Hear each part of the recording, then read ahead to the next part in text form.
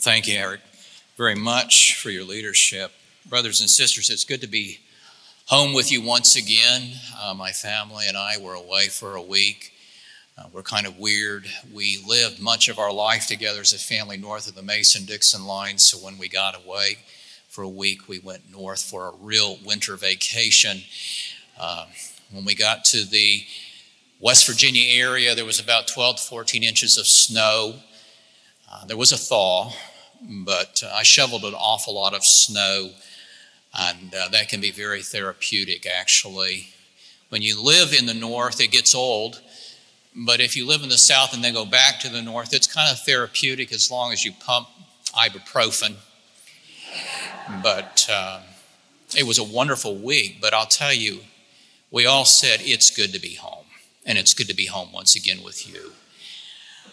I invite you to turn to Ephesians chapter 6, verses 1 through 4. Just a few words of introduction before we read this passage.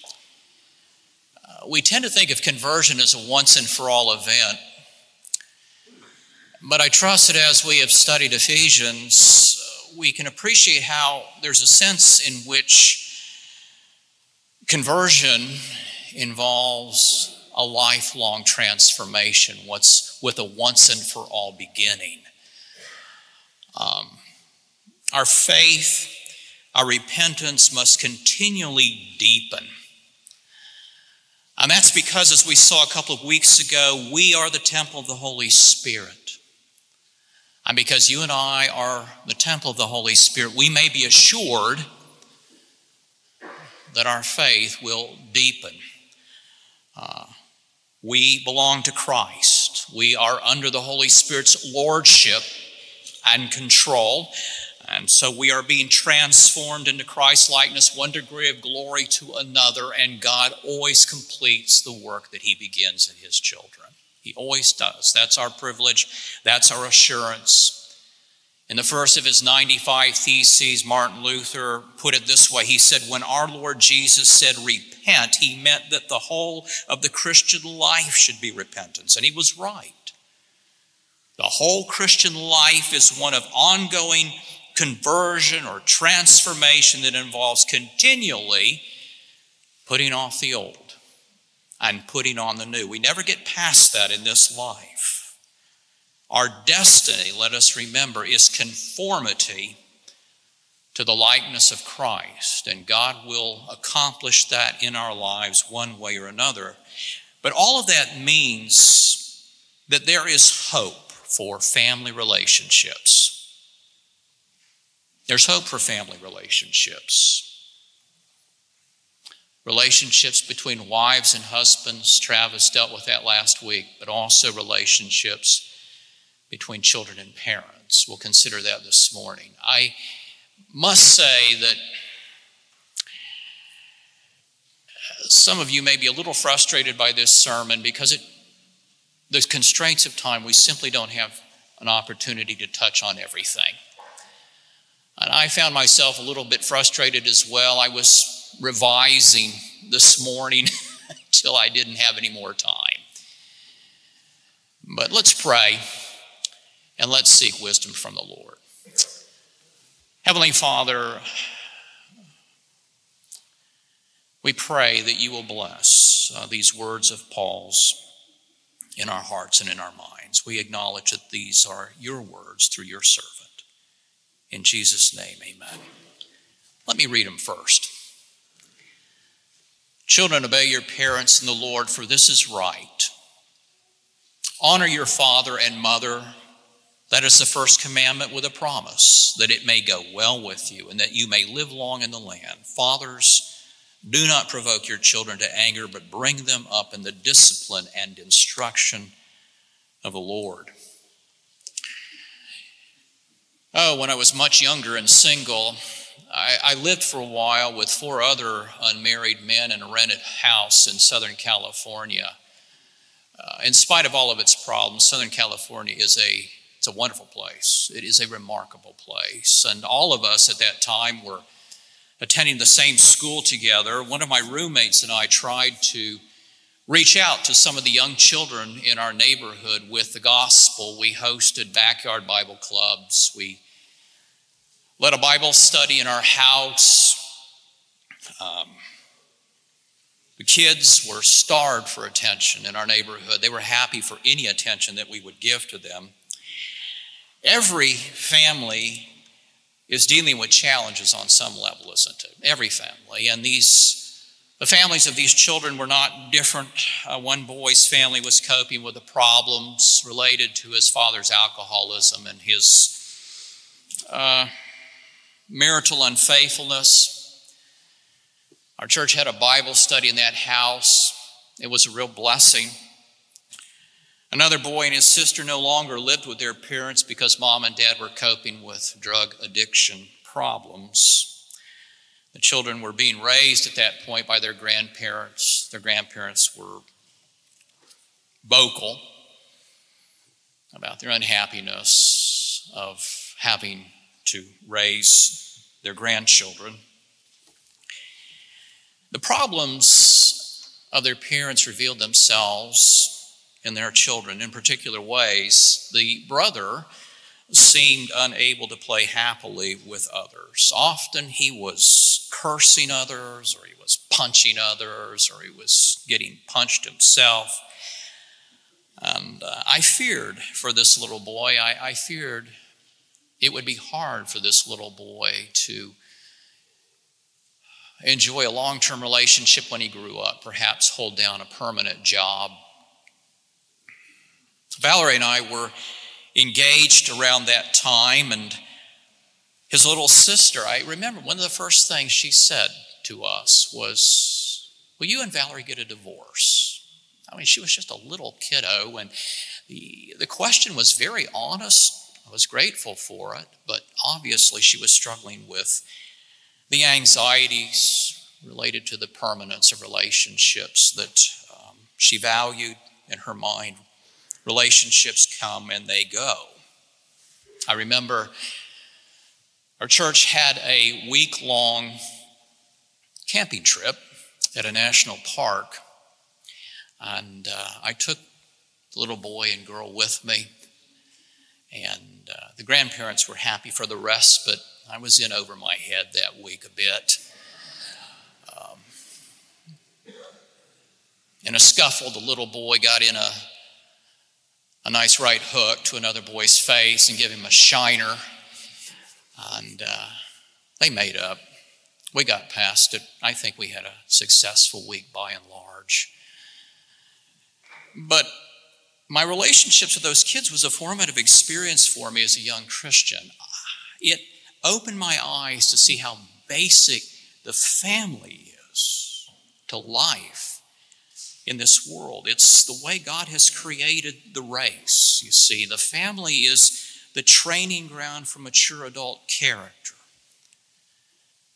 The family is to be a community of teaching and learning about God and about godliness.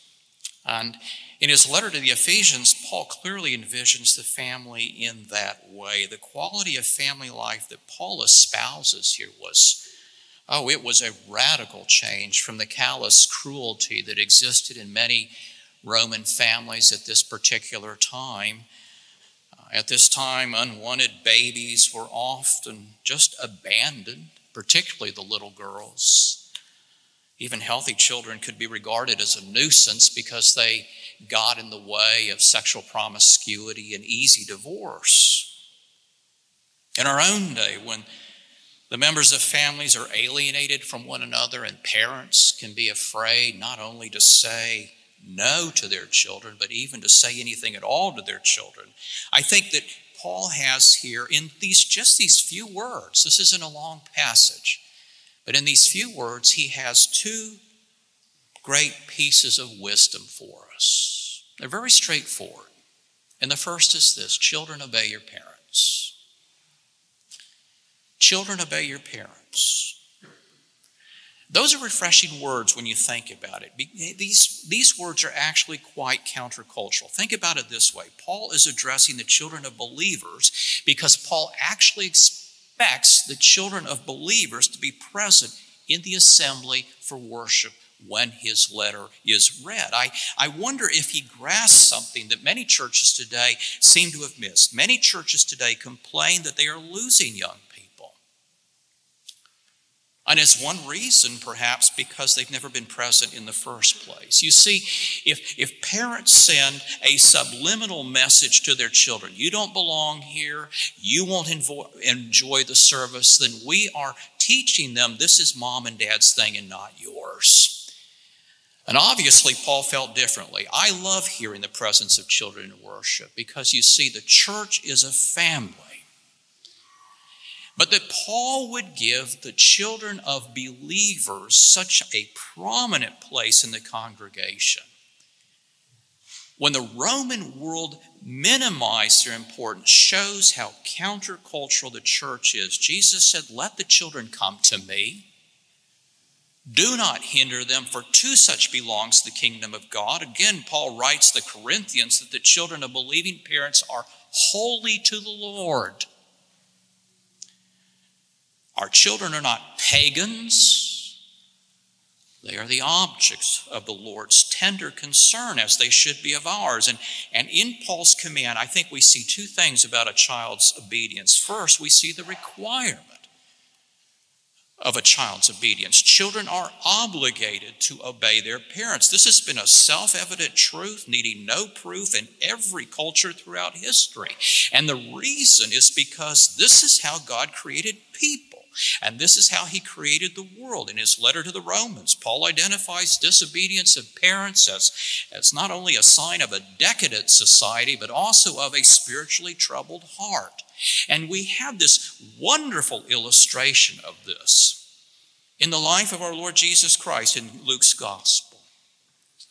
And there we read in the 2nd chapter of Luke how Jesus, he's just a 12-year-old, and he goes and he seeks out the wise and the learned teachers of God's law in the temple in Jerusalem. Jesus engages those teachers with such insightful discussion that they are amazed at his understanding. And then later, when Jesus' earthly parents, Mary and Joseph, find him after they had been searching for him, they find him in the temple, and this 12-year-old gently but firmly reminds them of his unique relationship to God. But then, and this is key, Luke says Jesus was submissive to them. Jesus was submissive to them. Already at the age of 12, Jesus has more understanding than his teachers. He has more insight than his parents. That's kind of awkward. That presents some real challenges. Even so, Jesus does not despise the role God has given to his parents of having authority over him as their child. He has more wisdom than Mary and Joseph, yet he submits himself to them. He obeys them, even though sometimes they are in error. And should we as children do anything less than that? And Paul reinforces this requirement of a child's obedience by saying, obey your parents in the Lord. In the Lord.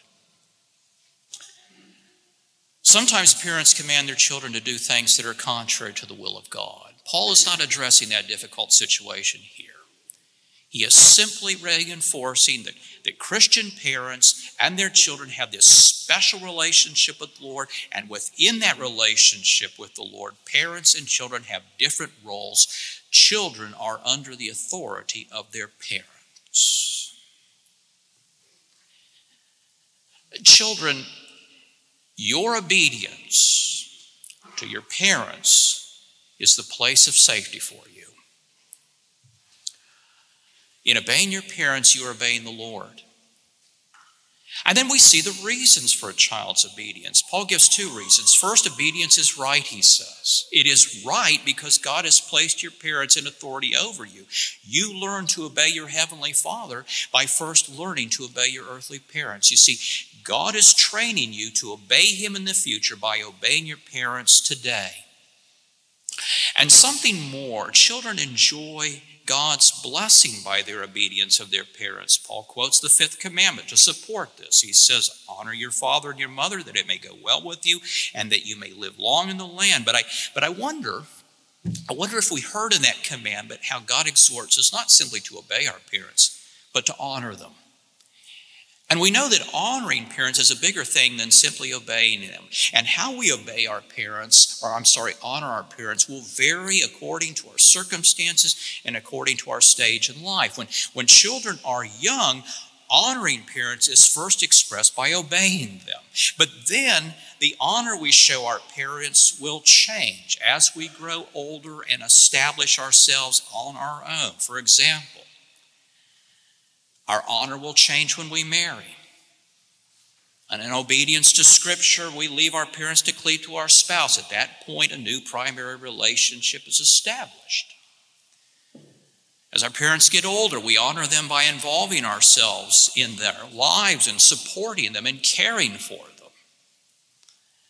Honoring our parents will take all of these kinds of things into account as our circumstances change and as we get older. And all of this became much clearer to me after God saved me in college. Just a little bit of history at this point. My dad had been an aerospace engineer at NASA. And conscientious NASA engineers, what do? They create backup systems for backup systems of primary systems. And all this is to say that NASA engineers can be critical and they can be impatient, both of themselves and others. If my dad were still alive and he was present with us today, he'd be the first to admit this. And so there were times growing up when I chafed under my dad's demands and our wills collided. I was the oldest child after all, and I regret to this day how I contributed to our unhappiness by my willful attitude. But you see, through my conversion in college, God changed my heart.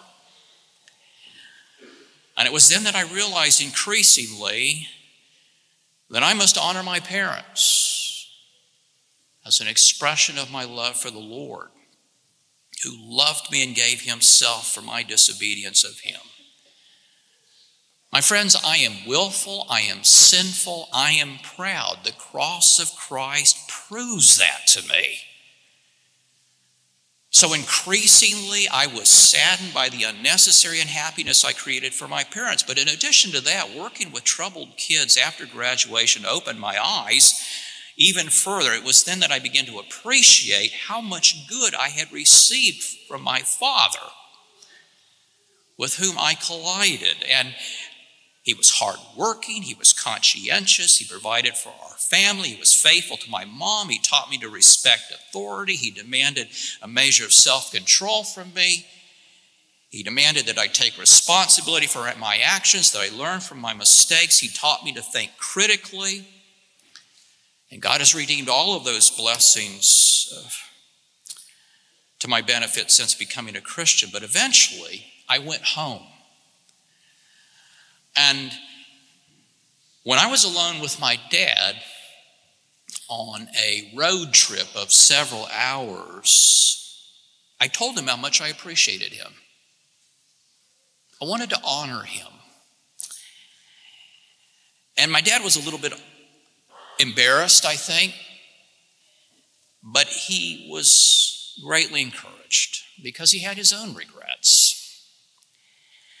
But you see, becoming a Christian made me a better son, and I thank God that God gave me that opportunity before my father died.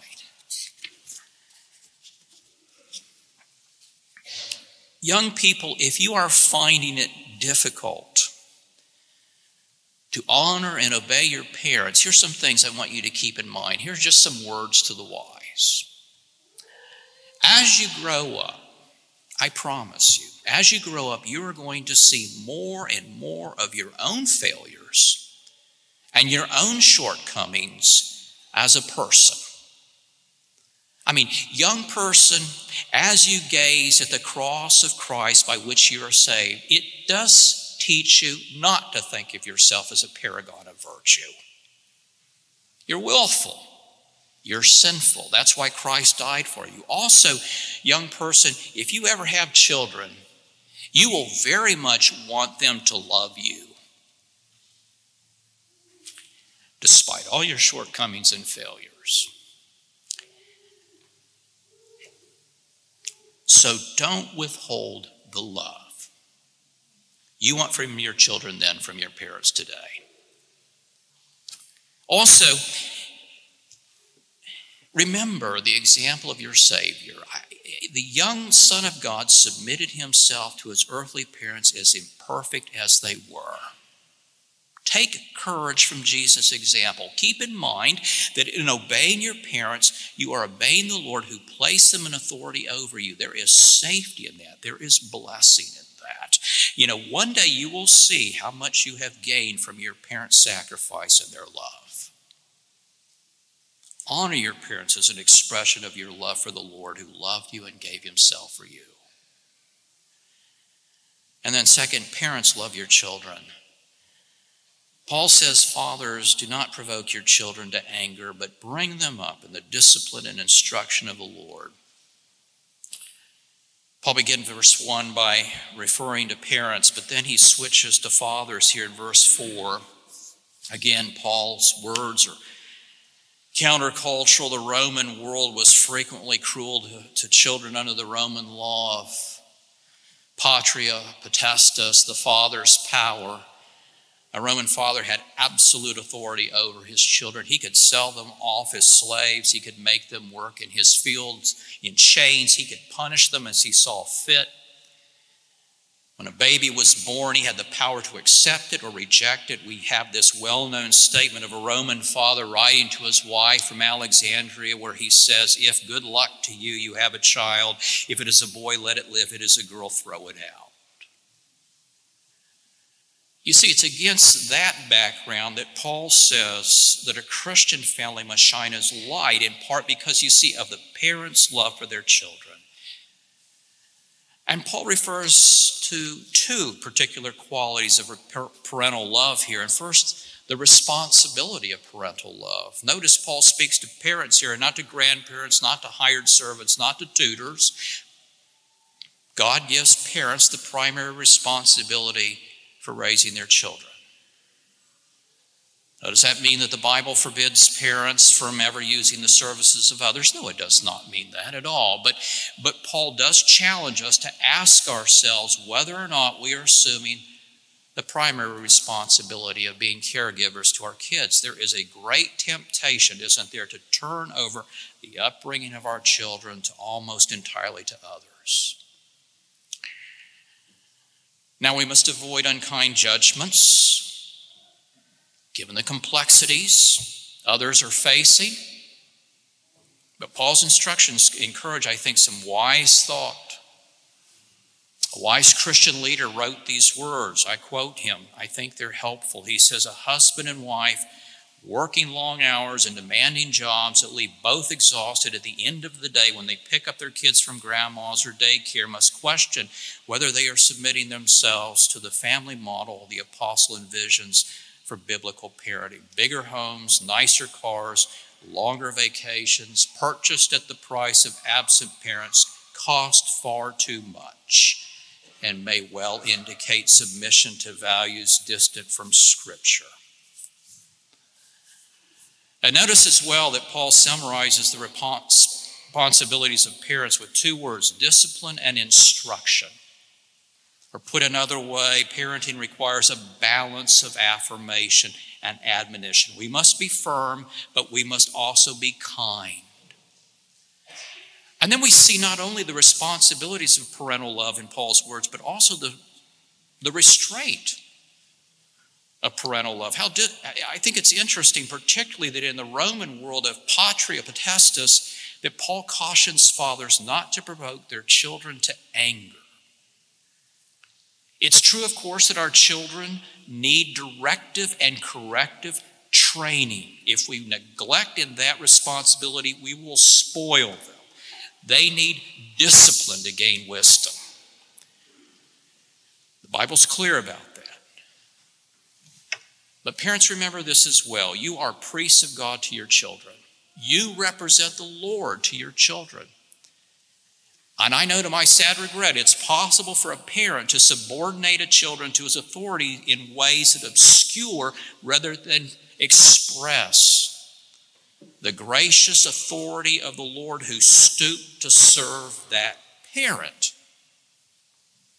Now, what sins of parents might provoke the righteous indignation of a child? There are lots of them. Indifference is one. Favoritism is one. Also, some of us may find too easily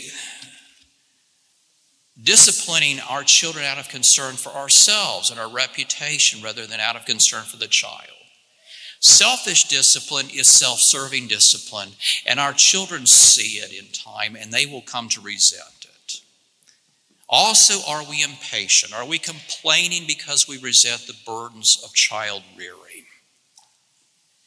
Research in the area of child development has corroborated biblical teaching. There was this famous 10-year study of parent-child relationships that was completed in the 70s. And it found that, and I'm quoting, authoritative parenting in which the parents exert firm control without hemming the child in with too many restrictions is more apt to produce a motivated, friendly, moral, and cooperative child than either authoritarian parenting in which the parent attempts to shape, control, and evaluate all the activities of the child, or permissive parenting in which demands are placed on the child who is permitted to do whatever he or she wants. The children of authoritarian parents tend to be discontented, distrustful, and lacking in warmth, while the children of permissive parents tend to be the least self-reliant and, interestingly, more controlling. They may even become tyrants who rule over their parents. I grew up with a friend, and he turned out exactly that way. To the children, I say, learn to honor and obey your parents as your Savior did in his youth. There's wisdom in that. There is blessing in that.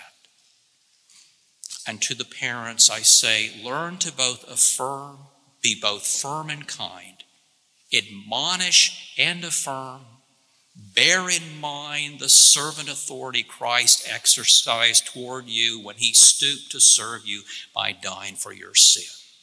Give yourself for your children. Sacrifice yourself for your children as the Lord did for you. Let us pray. Almighty Father, these are very brief words by the apostles, but they are very searching words for all of us, children and parents alike. Father, we would ask that you would send your Spirit to give us wisdom concerning our circumstances. And we pray that you would continue to perfect us in the likeness of our Savior, one degree of glory to another. Lord, empower us by your Spirit continually to put off the things that belong to the old and put on the things that now belong to this new life that we have in Christ. It is in his name that we pray. Amen.